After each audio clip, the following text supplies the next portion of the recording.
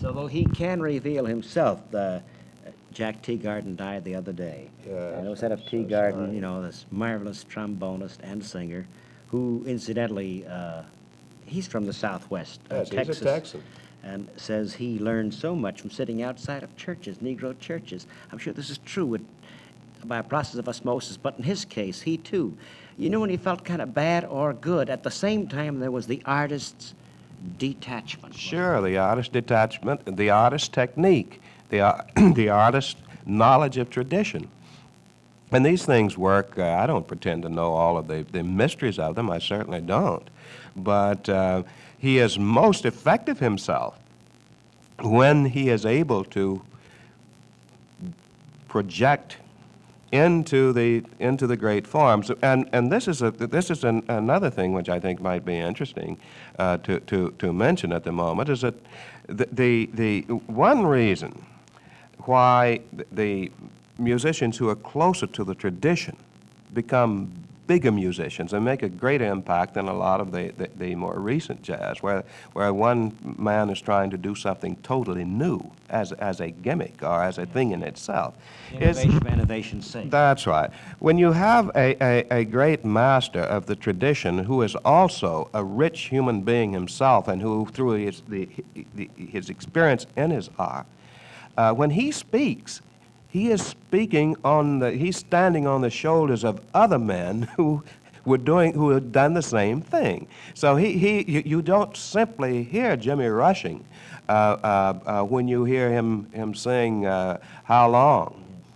Going to Chicago, you hear Leroy Carr, you hear Mamie Smith, you hear Bessie, you hear Ma Rainey, you hear a lot of those old country blues singers who used to be blind men, tired women walking along the streets with bundles of clothing on their heads. You hear a lot of people, you hear a lot of experience rendered by an individual who has passed it through his emotions and through his study, and out it comes. So he has a chance to be more authentic than a guy who does not have the rich personality. Or if he does have a rich personality, an interesting personality, I'm speaking of the younger man who's trying to do the thing for itself, but he doesn't have enough to put into it. And you can only get that by living and by getting the lives of other people as passed down through styles and through tradition. This is very important for any young kid who is living in a community and he sees people of various kinds and many types of values are being pushed toward him and recommended. But the sound of authenticity, the sound of life, was always with Jimmy Rushing. Now, the other thing to be said about him, I did touch some of this in my book, in my little piece on Jimmy, is that Jimmy was a lyrical tenor. He was a ballad singer as well as a blues singer. There was not this easy marking off of tradition. America is a pluralistic society, and its culture is usually pluralistic when it's richest, when it's most vital. And he was singing love ballads. Pluralism of ballads and blues. That's right. All of this stuff was coming, and he was listening. He said he used to listen to the people playing the records in the alley. He used to listen to them playing the pianos and guitars across the street from where his father had his business.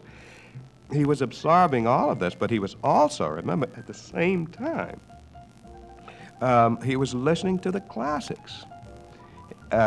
These were all around. Sometimes critics who don't think too much get the impression that American Negro life is absolutely segregated and that we aren't allowed to listen to anything except except jazz and maybe the blues and maybe the spirituals. But you wonder how Leontine Price came to be, or Grace That's Bummer. right. That's right. Here they are. At Tuskegee, I was handling Prokofiev manuscripts. And I'm sure there were very few Prokofiev manuscripts in the United States.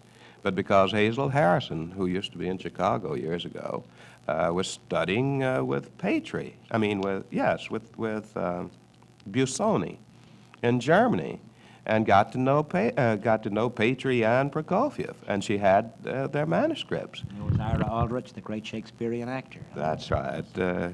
Well, he came much earlier, much in another century. That's right. But the fact is true that this is, everything is feeding back. Everybody's living on everybody else culturally. But we think of the two main streams, if you will, of Negro's original contribution to America that has made our own country so. In fact, our only contribution, really original, would be jazz, and its two roots, blues and the spirituals. He spoke of Jimmy, and this was true, isn't it? In many homes, I suppose Bill remembers that his guitar was not his sister would not let him bring the guitar in the house. There was a split, was there not? Well, there was a split. You had people who were quite devout, and this had become in reacting to the stereotyped idea of Negro morality and so on, that we were not quite human, and that we were hedonistic and given toward physical excess and so on. A lot of people, Negroes, denying this, became quite defensive about it. That's one thing, but on the other hand, they were afraid of what was released in jazz and in the blues. And it wasn't simply that it was associated, and maybe it was only associated with prostitution and so on in New Orleans. It wasn't simply that, but that this opened up possibilities of life which were chaotic in themselves, because there was no particular promise guaranteed to the blues people, to the blues singers and the people who loved jazz and who lived a non-religious life. They just took life as it was. But the others had this guarantee of heaven, and to listen to this music, or to go into I should use a Greek term here, but I won't. Not that I speak Dionysian physical exaltation of jazz was rather frightening. And it was not only frightening to Negroes, it was frightening to most white folks. And yet in church, at the end of a hard, terrible week of working for whoever, maybe Mr. Charlie, the phrase is, or Miss Ann, or working for the man downtown, a week in which you say nothing and you're pretty well exploited.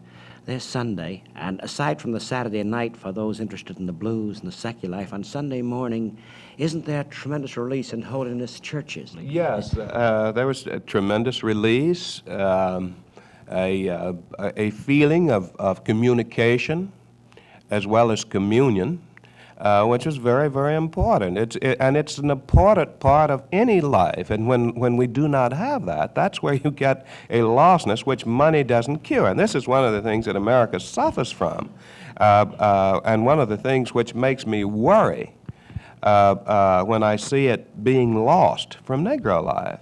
Vitality. The vitality, not so much the vitality, but the communion, the coming together for purposes which takes the members of the group out of themselves and make them part of a larger unit, a larger unit of experience. This is very important. This is what great drama tries to do. This is what great dance tries to do. And this is one of the great motives for ritual. And we have had that. But I would look, on the other hand, at this, that sometimes the same people, at least in Oklahoma, during Jimmy's days out there and all of my day out there, some of the same people who went to the dances on Saturday night and had that tremendous release of dancing, of listening to music, of drinking the liquor, or smelling it, and smelling the perfume, the perspiration, all of this atmosphere of vitality and togetherness and transcendence, in a way, would go to church. the next morning, you see. You know, you something in line with what you're just saying, something you said, in danger of being lost, you say even among the Negroes. You now are referring to the fact that as middle-class values are coming into play. I don't think it's middle class. I think it's improper. It's very imprecise to talk of a Negro middle class. There's no such thing. You say there's no such thing? I don't think so. Unless we define it very, very strictly. That is, a Negro who might be called middle class would not be regarded as middle class if he were white. You see. Because of the, you mean, of the economic deprivation? Not only the economic deprivation, but the attitude toward life, the sense of command, the inheritance of values. There are a lot of factors operating in what we mean when we say middle class, and it's usually used as a negative term. When we know that there would be very little art in this country, or in the world, if not for the support of the middle class. And I don't like to use that because it's bad enough when it's used about whites in certain references, and it certainly has very little meaning to Negroes. Don't you feel that for lack of another word at the moment, calling it middle class values, are factors in our world today? Yes, I think that they're white and some aspects of Negro. Yes, and this loss, this feeling that what someone else has is necessarily better than what you have. That is, it's going to cost something to end segregation, and I don't mean just struggling in the streets or in the courts, or even enduring violence. I don't even mean bombings. And these things are horrible. I mean a loss of a sense of being in the world, of knowing where you are in the world. Because many, many Negroes have not bothered to find out what the larger society is like in its values and in its basic motives. We know something about what it's done to us, but we don't always see what it's doing to those who are not Negro. No, I got to make something clear. This is a very delicate and sensitive point you're touching, this whole matter of this world outside. We know that, for example, say among actors, there's been a discrimination against Negro actors, and there is to a large extent, very much so today. We know that perhaps someday, even now you see a model now and then, a Negro model involving a television cigarette commercial. Now the question someone will ask is, why? The commercial is lousy as is, and I will make my position clear. He has as much right. Let him get one step, He has as much a right to make a living for the wrong things as the white man does. Won't there be a change of our own values with what is described as the Negro Revolution? Won't the values of our country, society, won't they of necessity change themselves innately? They will certainly change as we become more honest through confronting confronting some of the wrongs as they affect Negroes, and as we confront. No, I'm sounding like a white man, but as non-Negroes confront their own involvement with this particular injustice. But there is no guarantee that the larger American values, which Negroes share with all other Americans, are going to be improved unless we insist that they be improved. And what I'm asking for, what I would like to see, as I'd like to see my own people, while remembering the struggles and the injustice, will realize that part of the degeneration of values in the United States comes precisely through this debasement. And so that it has a reflective action upon all American values. Our inability to deal forthrightly with serious problems, our need to tell ourselves lies about what we really are and how we really act. All of this goes far beyond us. No, Negroes can participate in the debasement of values just as any other group of Americans can. But I think that for people who have suffered as much as my group has suffered, um, that when a group has suffered as much as this group has suffered, they take on an obligation, not only toward themselves, but toward the entire society. This is one of those strange twists. Uh, uh, we cannot debase what we have endured and what our parents and grandparents endured by accepting things as they are, by accepting that which is shoddy in the culture. We really should insist upon it improving. Not that we are better, but we know the cost of corrupt values. We know because we have suffered it. We have lived it. We have paid a price, and I think that this is a sacrificial price, which was paid by Negroes against their wills for the debasement of values within the United States. You know the cost of corrupt values. The Negro knows the cost of corrupt values because indeed he has seen it. He's lived it. Lived it. And at this point earlier about our values, other values, basic might change because of what is happening now. See if I could put this another way. The deceitfulness practiced by a majority group, the deceitfulness, the double standard used, if that eventually is eliminated with total civil rights, and at least he will have the Negro have the same right as the white man does, the same right as the white man does in the society. The fact this deceitfulness is gone, wouldn't that, by some crazy process, open doors to other kinds of deceitfulness? TV, whatever it is, will go too. I mean, well, one hopes, but I know that this isn't necessary because I've seen Negroes operating. I see some of them operating today when they're right in the middle of it, and why not? They are Americans. These are the accepted values.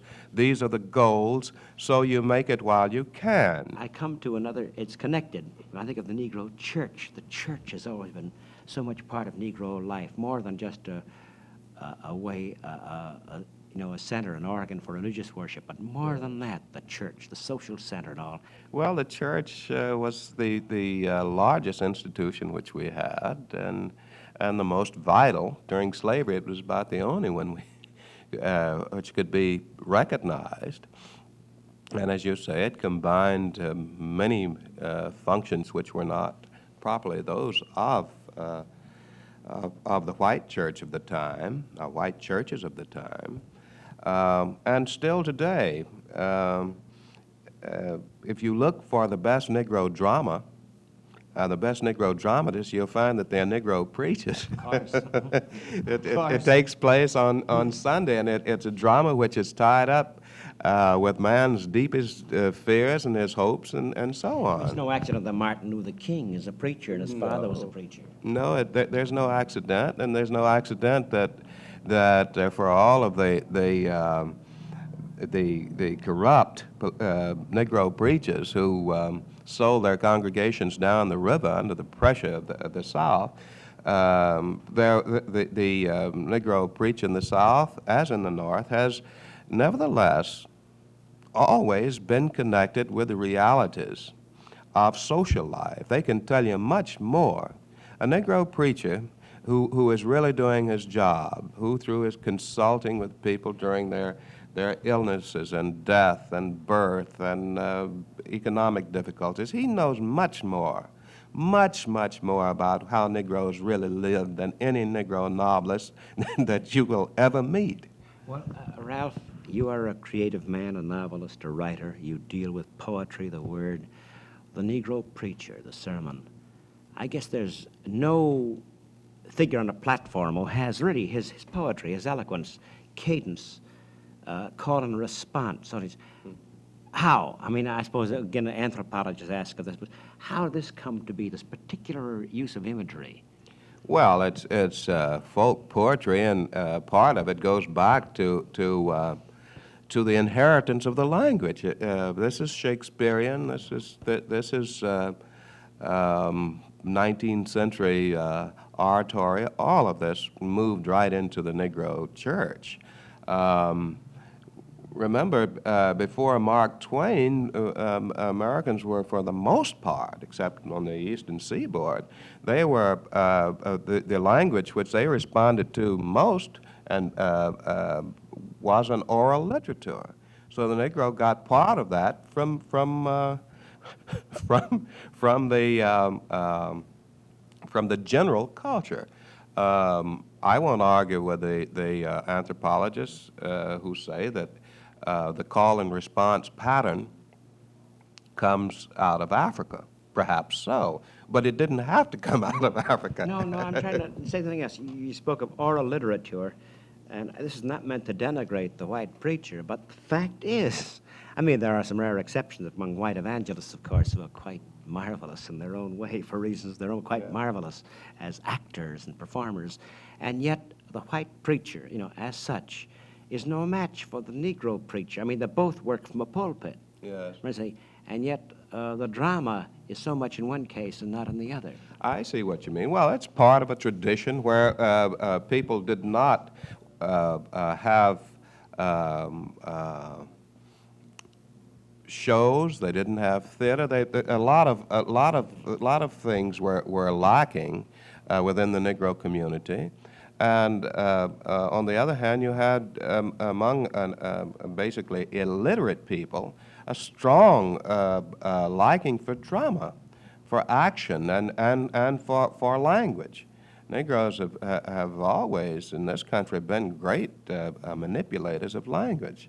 This is one of the things that like the Irish in a way. Yes, like the Irish. Lafcadio Hearn reported in the 1870s that when he was in Cincinnati, that he was invited by a couple of Irish policemen to come and hear the best singing of Irish songs in Irish dialect that you could find in Ohio. And they went into a Negro joint. And this is collected in his miscellaneous papers. I just said like the Irish, and there it was. Right. It's true. He said that they went in there, and there were some Negro dock workers who, well, of course, we were mimics.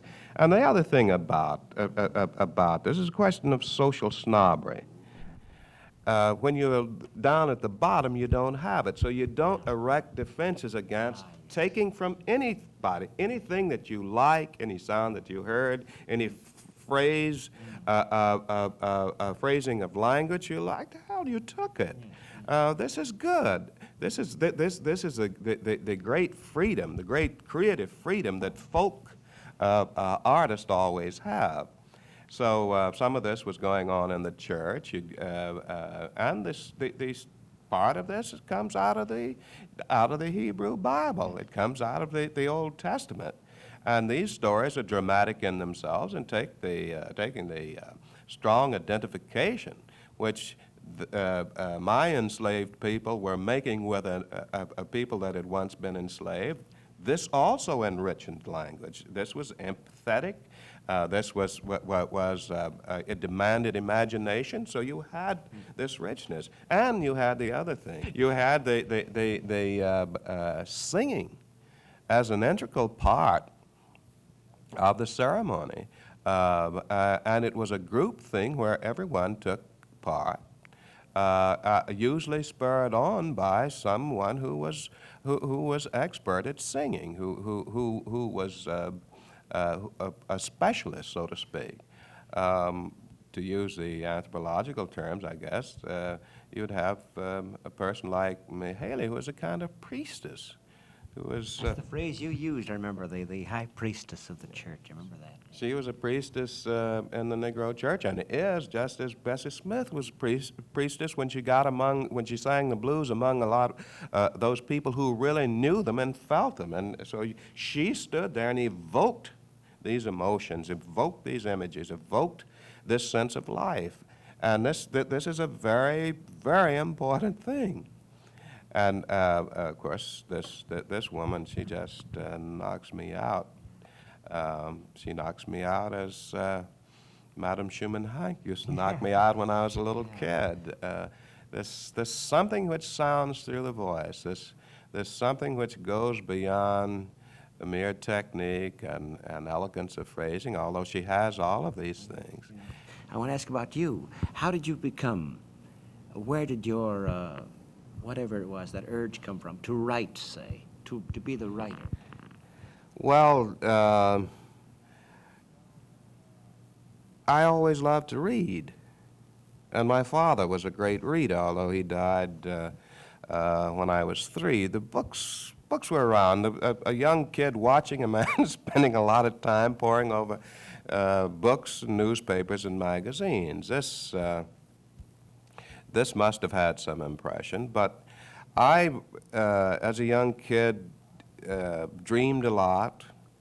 Loved to be told stories, loved to read, and found a way of extending my environment. I wouldn't have known how to have said that, but I did through reading.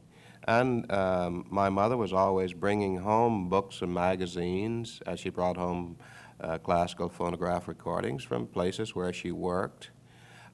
This was just a kid responding to something and having a feeling for words, but I never thought of writing anything. I used to, well, I remember when I was about 14, I bumped into Bernard Shaw's prefaces, and I rather admired what this man could do with words. It just seemed beautiful, the handling of ideas, and ideas which were somewhat unusual to me. This must have started building an admiration for writers which I didn't recognize. But by the time I came to New York, intending to go back to Tuskegee and conclude my studies there in music, I was asked by Richard Wright, who had just come from Chicago to New York, to review a book for him. I had gotten into onto him by reading T.S. Eliot at Tuskegee. I blundered into the wasteland. I couldn't understand it, so I started reading books which would explain it to me, and this led to other poetry and other fiction and so on. I was not an English major, and then I started looking for certain modern techniques, certain expressions of modern sensibility in the work of Negro writers, and I found this in a poem by Richard Wright, and I asked who he was, and someone said, well, he's coming here. So I met Wright, and at his suggestion, wrote my first book review and my first short story. And then I left New York and went out to Dayton, where I had nothing to do. My mother died out there, and there was no work. So I used to spend my time reading and trying to write. So that's how it happened. That's how it happened. Yeah. You know, in your essay on the novel, you said something here about the novel is the most rational way, or I hope I'm not misquoting you here, the most rational way of explaining our irrational life. Well, if I said that, I must have been riffing over my head, but I think that does say something, something what it's like. It is a most rational way for dealing with the irrationalities of existence, and indeed, it's through. It is one way, one form of defining the actual values of the human experience. Right.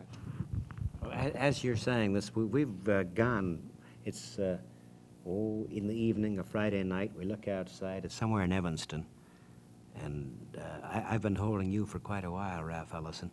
I think of The Invisible Man, your National Book Award-winning novel, your short stories, your comments, your reviews of jazz artists, blues artists, spiritual singers.